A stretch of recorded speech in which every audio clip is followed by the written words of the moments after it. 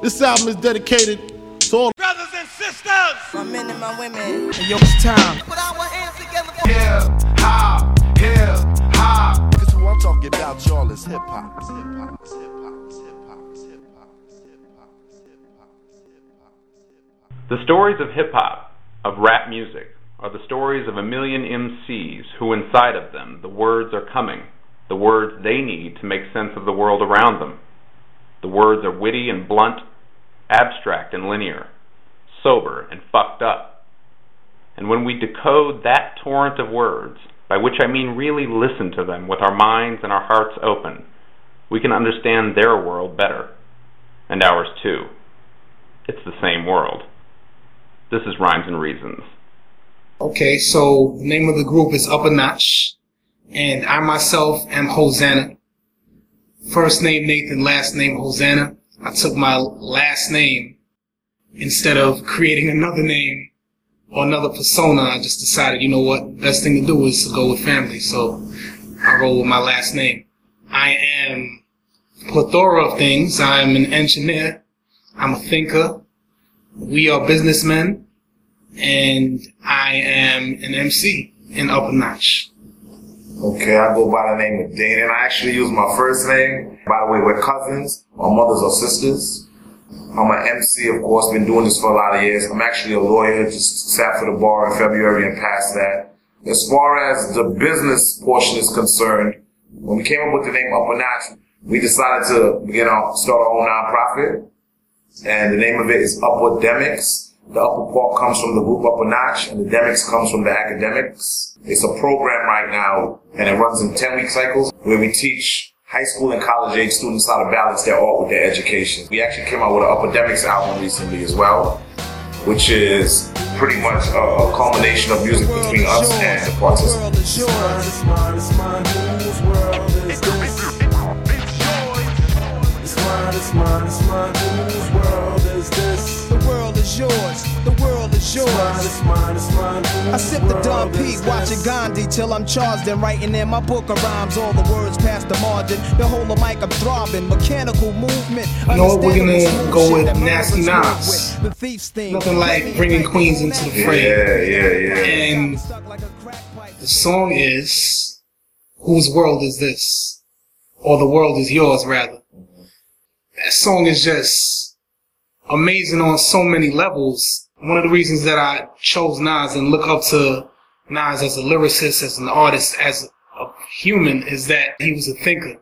He always looked out his window. He always was able to paint a picture of what he saw. And growing up, I was definitely very quiet and able to kind of look at what was going on around me and put it together. I don't want to say in the same way because that might be blasphemy in some circles.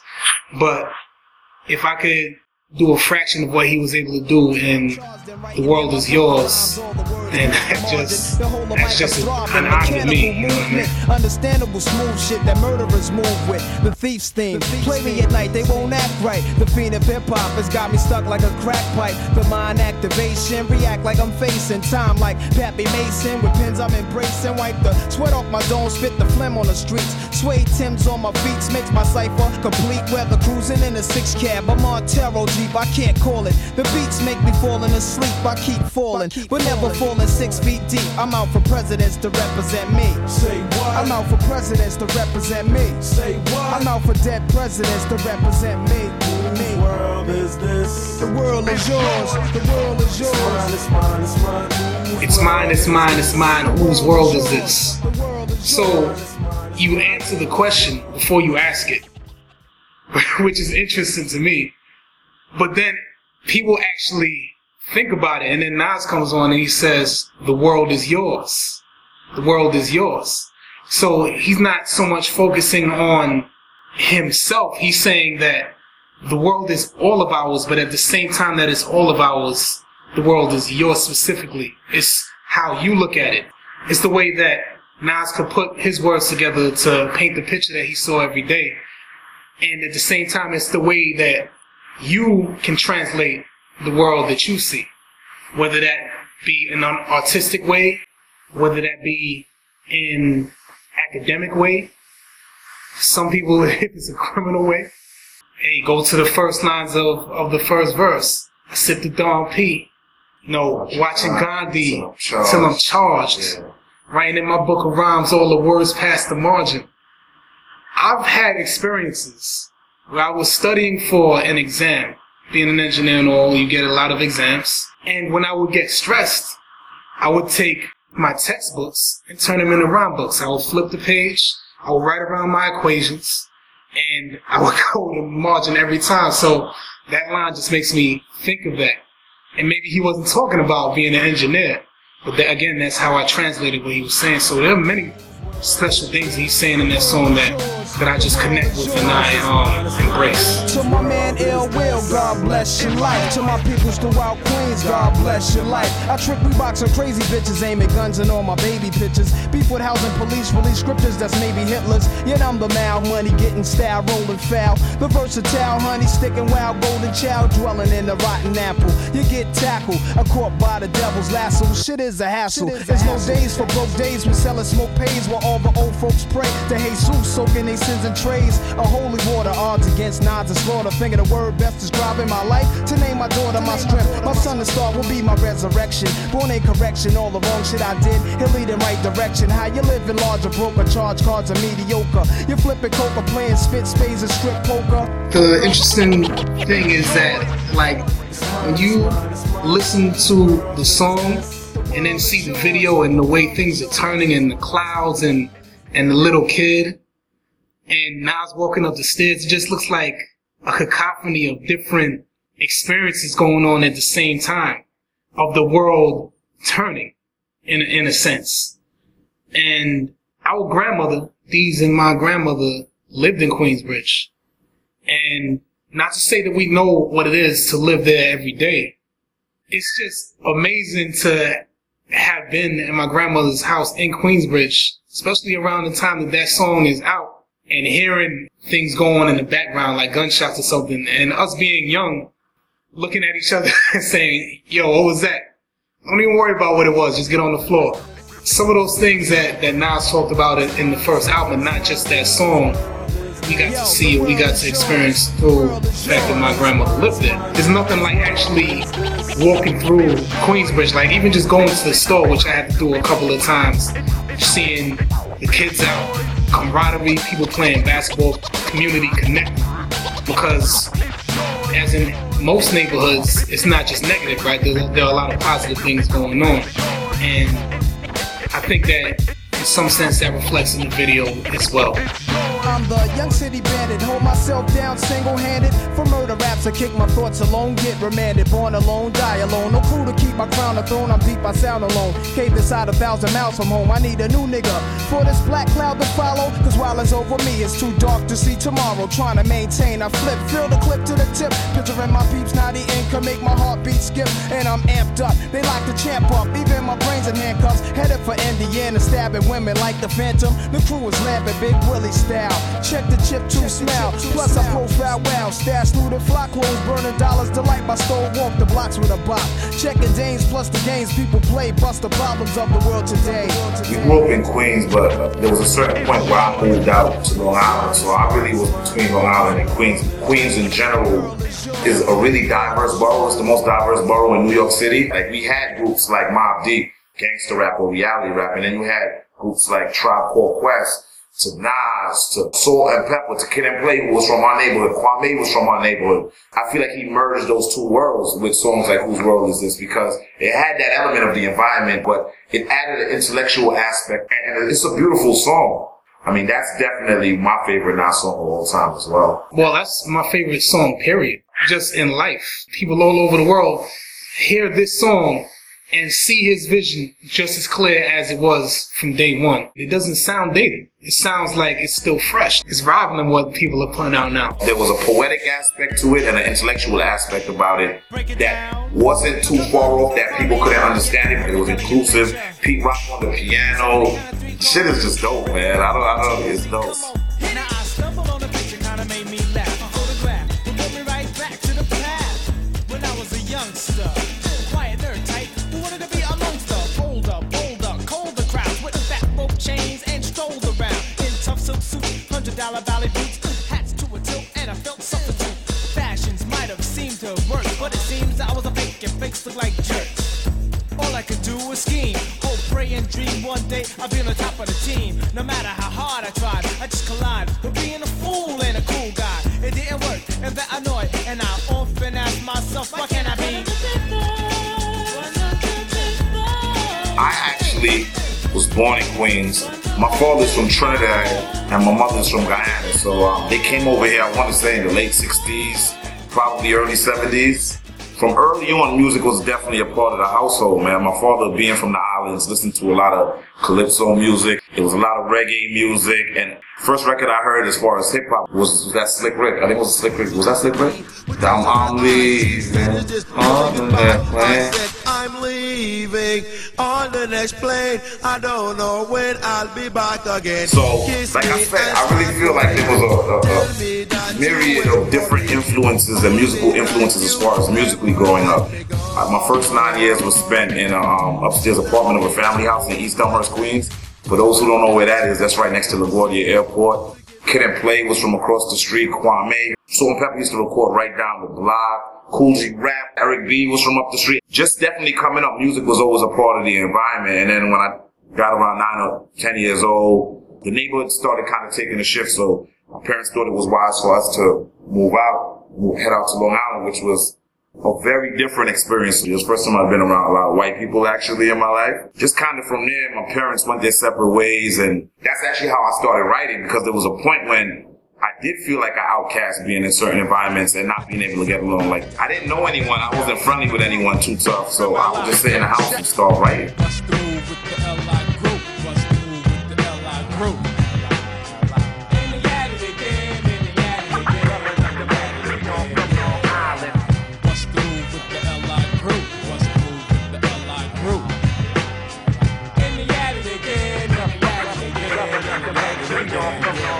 The shit is pretty thick in the 12, so let me kick it, no hesitation at all. I got balls, so watch me stick it. Rough and tough as it spit from the tongue. As Steve's breaks the shots from the rump in your trunk. Nate used to call me from the city, because that was my link to the city, to what was cool, what to wear, all that stuff at the time. And he was like, we used to spit other people's rhymes at the time to each other, right? This was like with 14, 15, so Illmatic had already come out. And then one day, he actually called me up and he spit something. So my first reaction was like, yo, where's that from? Who's wrote that? He's like, I wrote it. I was like, get the fuck out of here. He's like, nah, I wrote it. I was like, for real? So from there, I was like, yo, if he could do it, I could do it. And then I had a lot of time, because it's not like I had a lot of friends out there. I think my influences early on was definitely more like the Nas's, the Mobb Deeps, the Wu Tribe. And it's interesting because my content was never really like that, but I always had an appreciation for the way people put words together. So I'm not saying early on when I first started writing, I didn't write about things that I didn't experience, because I think that's part of the process of finding who you are as an artist. But it wasn't really long-lived. Like, I look at some of my rhymes back when I was 17, 16, and the flow isn't as tight as it should be, but I'm talking about things, I don't want to gas myself and say on another level, but I'm not necessarily talking about it in the way that the people who influenced me were talking about. I was kind of made it my own. Hey, young world, the world is yours. Hey, young world, the world is yours. Young world, the world is yours. Young world, this rap here. It may cause concern, it's boring. Why don't you listen and learn? Love takes happiness that once was strong, but due to society, even that's turned wrong. Times have changed. Hey, it's cool to look bummy and be a dumb dummy and disrespect your mommy. Have you forgotten who put you on this earth? I'm an immigrant, man. I was born in England. I was born in a place called St. Leonards-on-Sea, which is South England. That's probably around 2 hours commute from London. And I left when I was 3 years old. So we came over to United States, to New York, in the same neighborhood that D and his brothers were living in. My uncle, East Elmhurst. And we went from living in a house and having everything secure, my mother being a registered nurse in England, to not having any of that and living in apartment building after apartment building, apartments, basement apartments, 2-room apartments where you share the bathroom and the kitchen. My mother then having to work at places like Alexander's, which is a department store like Macy's, but extremely budgeted. So during all of that, moving around, I'm seeing things, I'm experiencing things. I see what eviction is. I see what having your lights off is. Having to go through the winter by turning on the stove, which obviously isn't safe, but you gotta do what you gotta do to survive. And also, my brothers were bombing trains, so seeing the graffiti and listening to the hip hop that they played while they did it, seeing Triple Fat Gooses and experiencing New York, being around my cousins who were closer to me than my actual brothers because of the age difference. D and I are less than 9 months apart, and my closest brother to my age is 6 years older than me. So D and his brothers are like brothers of mine. Could have given you everything that you need, but I cannot turn back the years. The perfect love was all you wanted from me, but I cannot turn back the years. So we have to be strong, and I'm finding that hard. My mother didn't really have a lot of time to play music. She was busy keeping the household together and getting funds and making sure the rent was paid. But hearing my brothers play EPMD and Eric B. and Rakim, a lot of Phil Collins for some reason. I don't know why they play Phil Collins, but Phil Collins is a dope artist. And when I actually started rhyming, I was in high school. I went to a vocational school called Aviation High School, which is on 36th Street and Queens Boulevard. And this dude named Amar was writing rhymes then. And he had spit me his rhyme. So I was like, you wrote that? I could do that. So the same effect that I had on D, this kid had on me. And he happened to be Guyanese too, which is kind of interesting when I think about it. Regardless of how difficult situations may be at times, it created the me that I am today, man. So, you know, man, it's all a benefit, man, you know?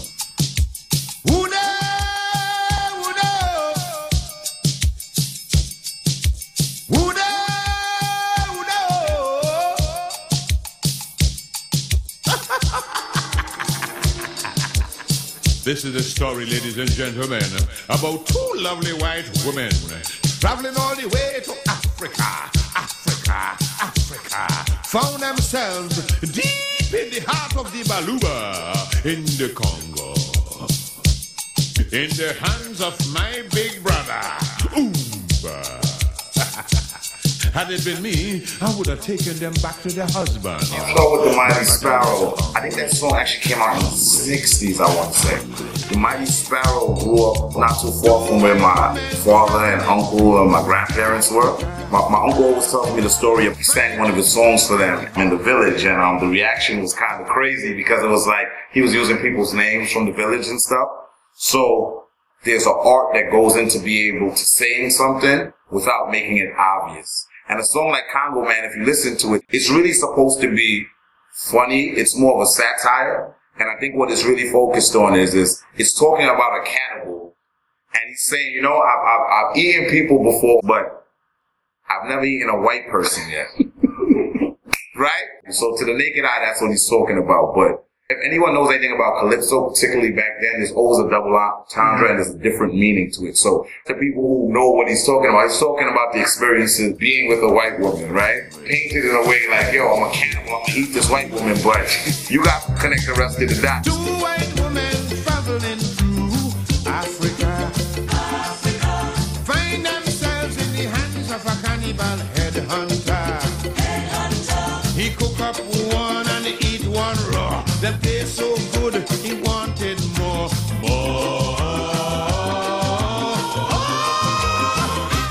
Me want more. I envy the Congo man. I wish it was me, I want to shake his hand. He eat until his stomach upset, and I never ate a white meat yet. Early on, though, that's what I was listening to at the time. I didn't know that Sparrow was talking about that. I mean, I would see the adults laughing and stuff like that, right? And you're like, well, what is so funny about that? And I think to be able to lyrically create two universes where you're talking about one thing very obvious, using that double entendre and creative writing and how you can say something without making it too obvious. And later on, I think music has evolved where people found that saying it in a very obvious way was kind of a shock value. There is something to being up in someone's face and being very obvious, but I think there's another side of that coin to being more subtle, allowing people to connect the dots and being funny while you're doing it. You have to do it in such an artful way that you have to keep people interested in what you're trying to do. So all of the things that he's doing with the voices and all of that stuff, I mean, I think a lot of artists that have like roots, whether it be from the islands or from other places or even here in the United States, like there's a lot of that showmanship involved in their style. And it's funny because that never really incorporated itself into my style, but I always appreciated that fact that when I got older, understanding. And then I go back and listen to songs from when I was 6 or 7, and now my father was like, yo, you know what he's talking about, right? I'm like, oh shit, like, wow. And so it's palatable. It's not, you don't need an advisory sticker on it because people don't know who aren't supposed to know, you know what I mean?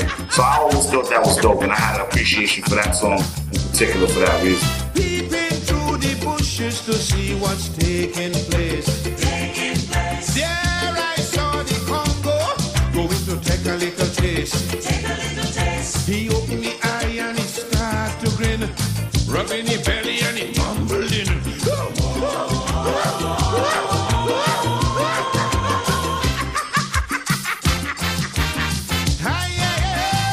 I would say that the Mighty Sparrow is one of the best lyricists of any genre of music. Just the way that he put words together and the way that he said things was so effortless, but at the same time it was so impactful. This man has been making music for decades upon decades. At decent, Sparrow's older than his father. So, like, for D to hear it and to be so engaged from listening to the words of Sparrow is just like, it's very telling to the strength of his ability to write.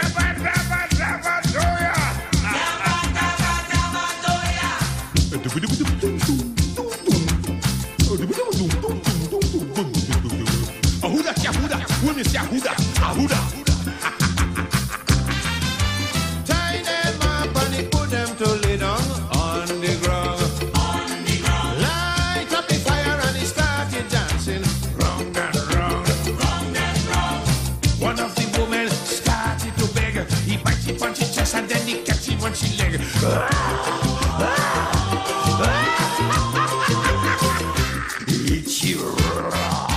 In the song, he says, I eat them raw. You know what I mean? Like, just the energy behind it.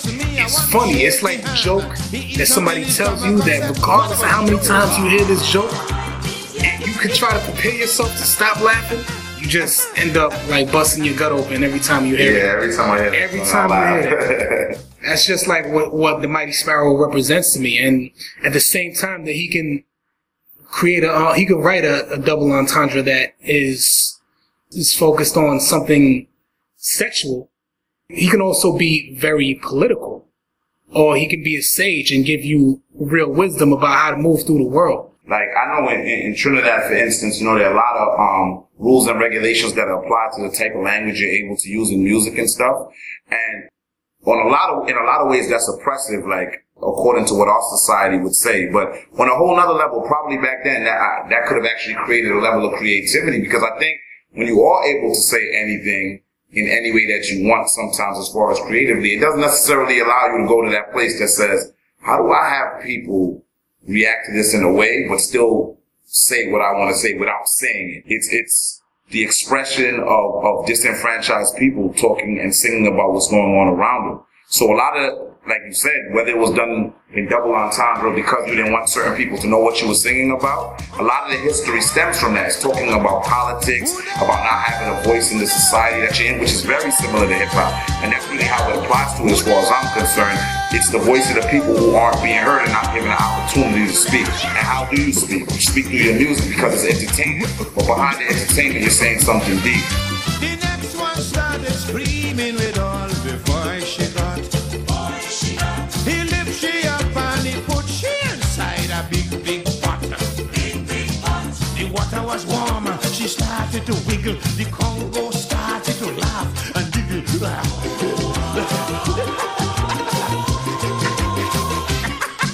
It was interesting to me that when I would go to school, black people would come up to me who I thought that I looked just like and say, yo, where you from, man? You're not our kind of black. I'm like, what? What you mean I'm not your kind of black? Like, nah, like, you just, like, you're different. And it wasn't in the way I spoke. It was in, I guess it's saying my features or whatever the case may be. But I never, like, for a minute, saw myself as being anything besides black.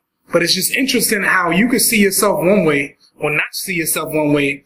And as you said, people just lump you into one fucking category. It's strange, man. It's real weird, man. Yeah, it's about knowing who you are. You know that book? Yeah. You never read that book, like How the Irish Became White?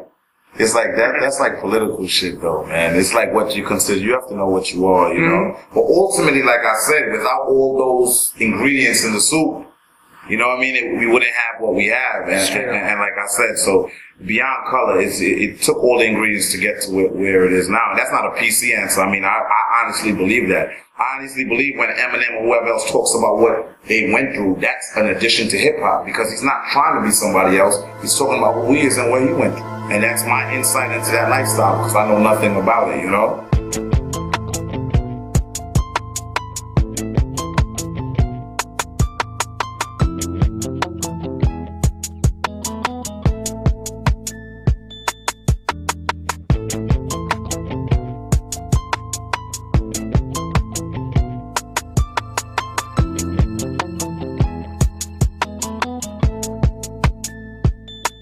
My father was around, but not really present. He was going through health issues, and my mother wasn't really focused on getting me into college. She wanted me to be a missionary. She was a Jehovah's Witness, and she raised us as Jehovah's Witnesses. That really wasn't where I was. For me, it was education, and not to suggest that scholastic education is the only education. Everything requires an education. People are autodidactic. They can teach themselves. But just the idea to learn and learn more, and being within any religion to me just kind of felt restrictive, because there are certain schools of thought that you have to separate from, that you have to just say, nah, that just can't be. It is against my faith, so I'm not even gonna bring it into my mind. But I was always the individual that said, if God is here, then he or she or it or they gave me this mind for a reason, to be able to think and to perceive things with my own mind and use my own mind to walk through it. And I think that kind of guided me towards wanting to go to school. Once I decided that I wanted to go to school, I decided I want to do the hardest fucking thing that I could think of. I'm the highest star in the sky, invincible. I will do the impossible before my demise. Look in my eyes, they're the window to my soul. You see determination, I'm focused on my goals. I never saw my soul but lack discipline. Minds and pots bickering. It's hard to be efficient when them kitchen lights are flickering. Oven on, keeping us warm, we weren't poor. But I learned humility those days sleeping on the floor. There's lessons that are hard to ignore. Experience pain that hurt me to the core. But after some Kleenex, I rose like a phoenix. Our laws don't define us, we worth much more. It's called resilience, and I ain't go to prison to learn that. I had a moms and pops who said, boy, you gotta earn that. They told me it's all science, life is full of pressure, but pressure make diamonds. So the next time you find that your life is out of alignment, take the lessons learned from them hard times and just apply it. You have something to say, don't be afraid and stay quiet. The world remembers leaders, our courage is admired. I know we getting tired, when it's true they can't deny it. We've been through the fire, but we still here to describe it, invincible. For those who don't know, a mechanical engineer is someone who transforms energy into motion or vice versa. Motion into energy. And a lot of it is building machines, robots, cars, engines, airplanes, things of that nature. I didn't really see the positive in what I was doing. So I decided that I was going to switch. The opportunity came out for me to work on in a climate capacity and be an atmospheric science. So I started to study pollution effects on rainfall. It just like lit a new fuse, created a new energy within me. I used to walk around mean with pain on my motherfucking brain. I'm the black man you can't contain. Lost professor, the one who puts the funk back in it. A lot of infiltrators trying to be it, I've been it. Plotting and scheming are things that I used to do, even boosted too. Out on Long Island, buck wildin', didn't give a flying. Used to see Ryan cause he had the doctor. Rhythm machine and I will rock the microphone, never was shook. As you get hooked, booked, and whooped, and fucking took to the ultimate. It's the LP with the ultra shit, heavy D. Nothing but love for your B mad scientist. The mad scientist. For me, and I wasn't necessarily very interested in politics, but I've taken a couple political science classes with a couple professors at Queens College, and I really enjoyed them. Kind of from there, I decided to become a political science major with no necessary plans beyond that. I kind of started finding out, like, hey, you know, law school is always an option, and I always had an interest in civil rights issues. And so I said, yo, this is something that really relates, and this is something where I could effectuate change if I go into this area. So I went to CUNY School of Law. It was like everyone there had a purpose. You know, I'm here to talk to address gender rights, I'm here to address racism. It was really that kind of a thing going on, and that's when we started talking about what we're doing now. Me and they always felt that the fact that we were doing things outside of hip-hop, when people think about hip-hop and they think about entertainment, if you're not here and you don't have a million views, you're not on MTV, you're not successful. But I think there's a whole part of us that are happy that we decided to not put all our eggs in one basket, and that's kind of where the nonprofit idea came into play. In my last year of law school, they had different clinics, and I joined the CED clinic, which is the Community and Economic Development Clinic. And you could either work with different nonprofits or you could create your own, and that was just more or less the perfect path to do what we wanted to do. So when we came up with this idea to connect the art with the education, because in all art there is an education. There's an engineer that makes a beat machine, you know what I mean? Hip-hop hell so far in my career, but I'm still here to organize for your eyes and drop science on your ear. A strong black rebel who loves the track level kinda loud, so turn it up so I can find a crowd to rock and now concoct something ill for real. Coming to my laboratory where you can't stand still and the funk keeps banging. All my peeps hanging on the block, this one's for you. It's time to rock on a higher plateau, and I'll supply a fast show wherever I go. Yo, you can't front on Flake or even trying this. Your man lost, Professor Mad Scientist.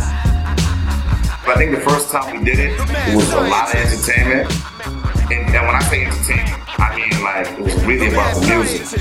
But I mean, I think as we've progressed, we've been able to add things from our experiences that make sense.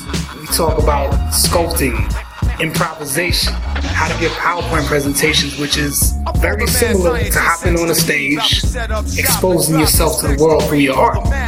And these things connect. There's something that we can all learn about how to be better artists and how to take the education and insert that into our art, but at the same time, take the art and insert that into our education, because that's what imagination is. It's so interesting how sometimes the most academic settings can be so musical. Like, a big part of it has been not viewing the music in the same way I used to. Like, I used to tell me, yo, son, by the time you turn 30, if we ain't signed, I'm not doing any more music. But it has nothing to do with that anymore, you dig? Like, just recently, a guy I know from law school, there's a guy named Himanshu from That's Racist. He works with a community organization that my boy runs. Just by virtue of that, I did a song with him recently. Recently, there was a Somali Sunrise concert in New York City by a guy named Daniel Gressel that we were able to meet. They had a show about stopping the violence in Somalia. We were able to do a show with them. So it's so funny sometimes when you're not trying to be musical, how those opportunities come up. So it's about having a foot in two arenas. I mean, I'm still working on how to make it something that is perpetual. And I think that's part of the process. And I think the organization is a good step in the right direction, because from just having the organization, we've been able to play shows where we brought the youth out to Harlem Museum of Art. We did a show there. We had a live band there from City College. So I really think it's about incorporating the youth with us, with performers and education. That's kind of the realm we're in right now. And if music will always be a part of it, but whether it's on a large scale or whatever scale it is, that's just a part of who we are. It's not a reason for doing it other than I love doing it.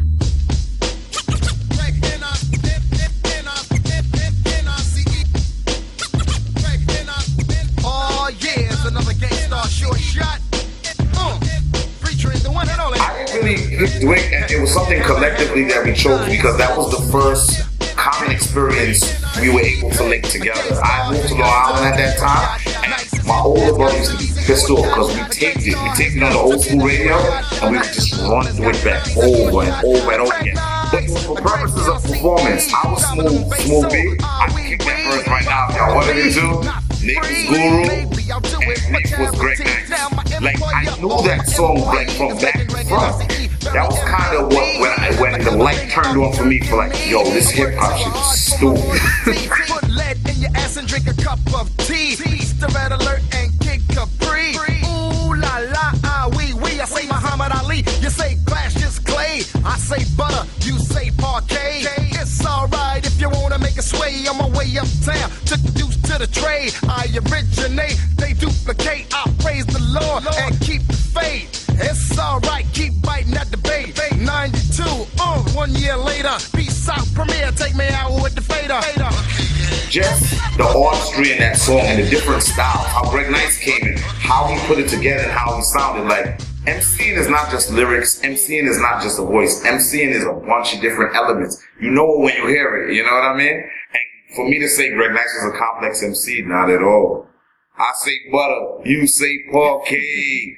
You know what I mean? You might be like, yeah, but how he said it and how it sounded on that beat was just dope. And then I personally think that's one of Guru's illest verses. Yeah. Like Guru's voice was always ill, but some of his verses I would listen to and I would be trying to catch the style. Like Nate really put me onto the Moment of Truth album because I wasn't really into gangsta like that. But when I heard that album, I was like, yo, like I said, when you're coming from a school where you're listening to Nas and all these people, it's very technical, right? And it's about how your bars land and the words and the vocabulary that you're using. He's allowed me to look at MCing in a way that was more broad. It's how do you say the most meaningful things in the simplest way sometimes. Mm-hmm. But I think what that song kind of taught me is you don't have to be over serious. You don't have to have the illest lyrics. It's about a song and making the song feel good. And I think it was a feel good song. I chant eeny, meeny, miny, mo. Yeah. I wreck the mic like a pimp's hose. Yeah. Here's how it goes. I am a genius. I mean this. I shake this. You'll take this. Some kind of fiendish. Wish that you could find it in my neighborhood. I chant eeny, meeny, miny, mo. I wreck the mic like a pimp's hose. Here's how it goes, I am a genius, I mean this. I shape this, you'll tape this, I'm kinda fiendish. You wish that you could come into my neighborhood. Many in my mental state, still I'm 5'8". Crazy as I wanna be, cause I make it orderly. You could say I'm sort of the boss, so get lost. The brother who will make you change opinions.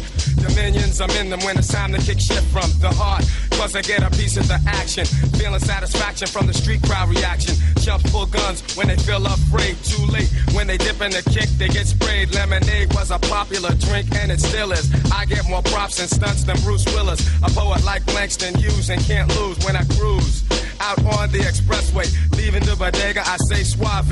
Premier's got more beats than Bonds got hate. Clips I've inserted into my gun, so I can take the money, never have to run. I got a lot of love for Gangstar, man. It's amazing though because I never thought that Guru was one of the top MCs. But like Gangstar, Mass Appeal, Code of the Streets, just to get a rep. Yeah. Like all of these songs, they put you in a certain place. And the Moment of Truth album, it wasn't even just lyrics and it wasn't just beat. It was the way the thing came together. It was the way the song becomes a song. And my early style was saying the most complex shit and saying a lot of ill shit that maybe people couldn't grasp. And truthfully, I was a dickhead because I kind of appreciated the fact that everybody couldn't understand my lyrics. Then as I grew, it was like, yo, if people aren't hearing you and what you're saying, then what's the point? And you're really the person who's losing out when you don't engage people. I focus on the energy, and that's where the previous songs come in. The presentation that Mighty Sparrow would illustrate on a song, or Nas. We all know his catalog, and how he approached certain things and engaged the listener. The same way the Gangstar was able to do it. I left my Philly at home. Do you have another? I wanna get blunted, my brother. Now may I make a mark, then make a spark over this fat track? Or should I say dope beat? Subtract, delete all of the wick-wack that wanna be abstract, but they lack the new knack that's coming coming from way, way back. Hey, yo, Premier, please pass that Buddha sack. You heard we quit? No way, bullshit. I told you before, we come back with more hits. I provide right flavor, so you can sketch me. Do me a favor, don't try to catch me. Slightly ahead of the game, I'm not a lame. Ask him, he'll tell you the same. He knows my name, smooth. I drop jewels like paraphernalia. I'm infallible, not into failure. Like a rhinoceros, my speed is prosperous, and pure knowledge expands from my esophagus. I write in the night to bring truth to the light. My dialogue is my own, cause smooth B will never bite. Well, as D said, we used to spit rhymes back and forth, so we were up a notch before we even knew we were up a notch. It was just a matter of finding a name, and I don't really know when the name came to be.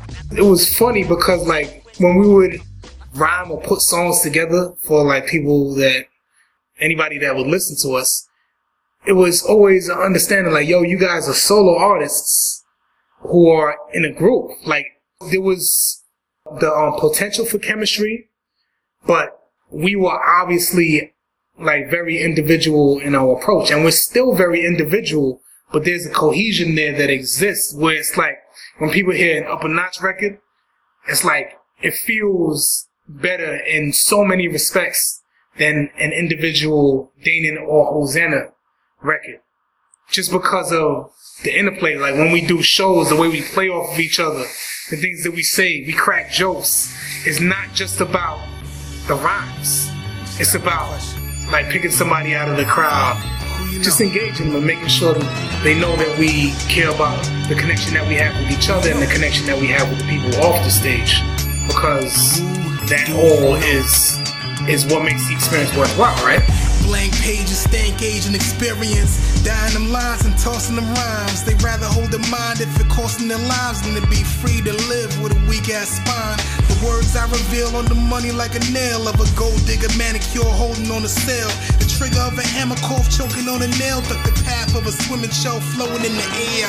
Ears listen, scrolls the air for writtens. Me dressing like women, permanent hair for kitchens to streamline. Meantime, rhymes supersede grinds of cats chasing felines, chicks of beehives. Took a beeline using the beeline. Dessert metaphors, take a taste of the key lime. If I got one thought left, I'm a free mind. Rewind and bring it to the top of the key grind. Hip hop matters because it propels me to give. Hip hop matters to me because I think it's a personification of who we were, of who we are, and who we hope to be. All of those elements are captured and manifested in music generally, but in the way I express my hip hop and in the way I feel like my generation expresses hip hop, it's those three things. It's what we were, what we are, and what we hope to be.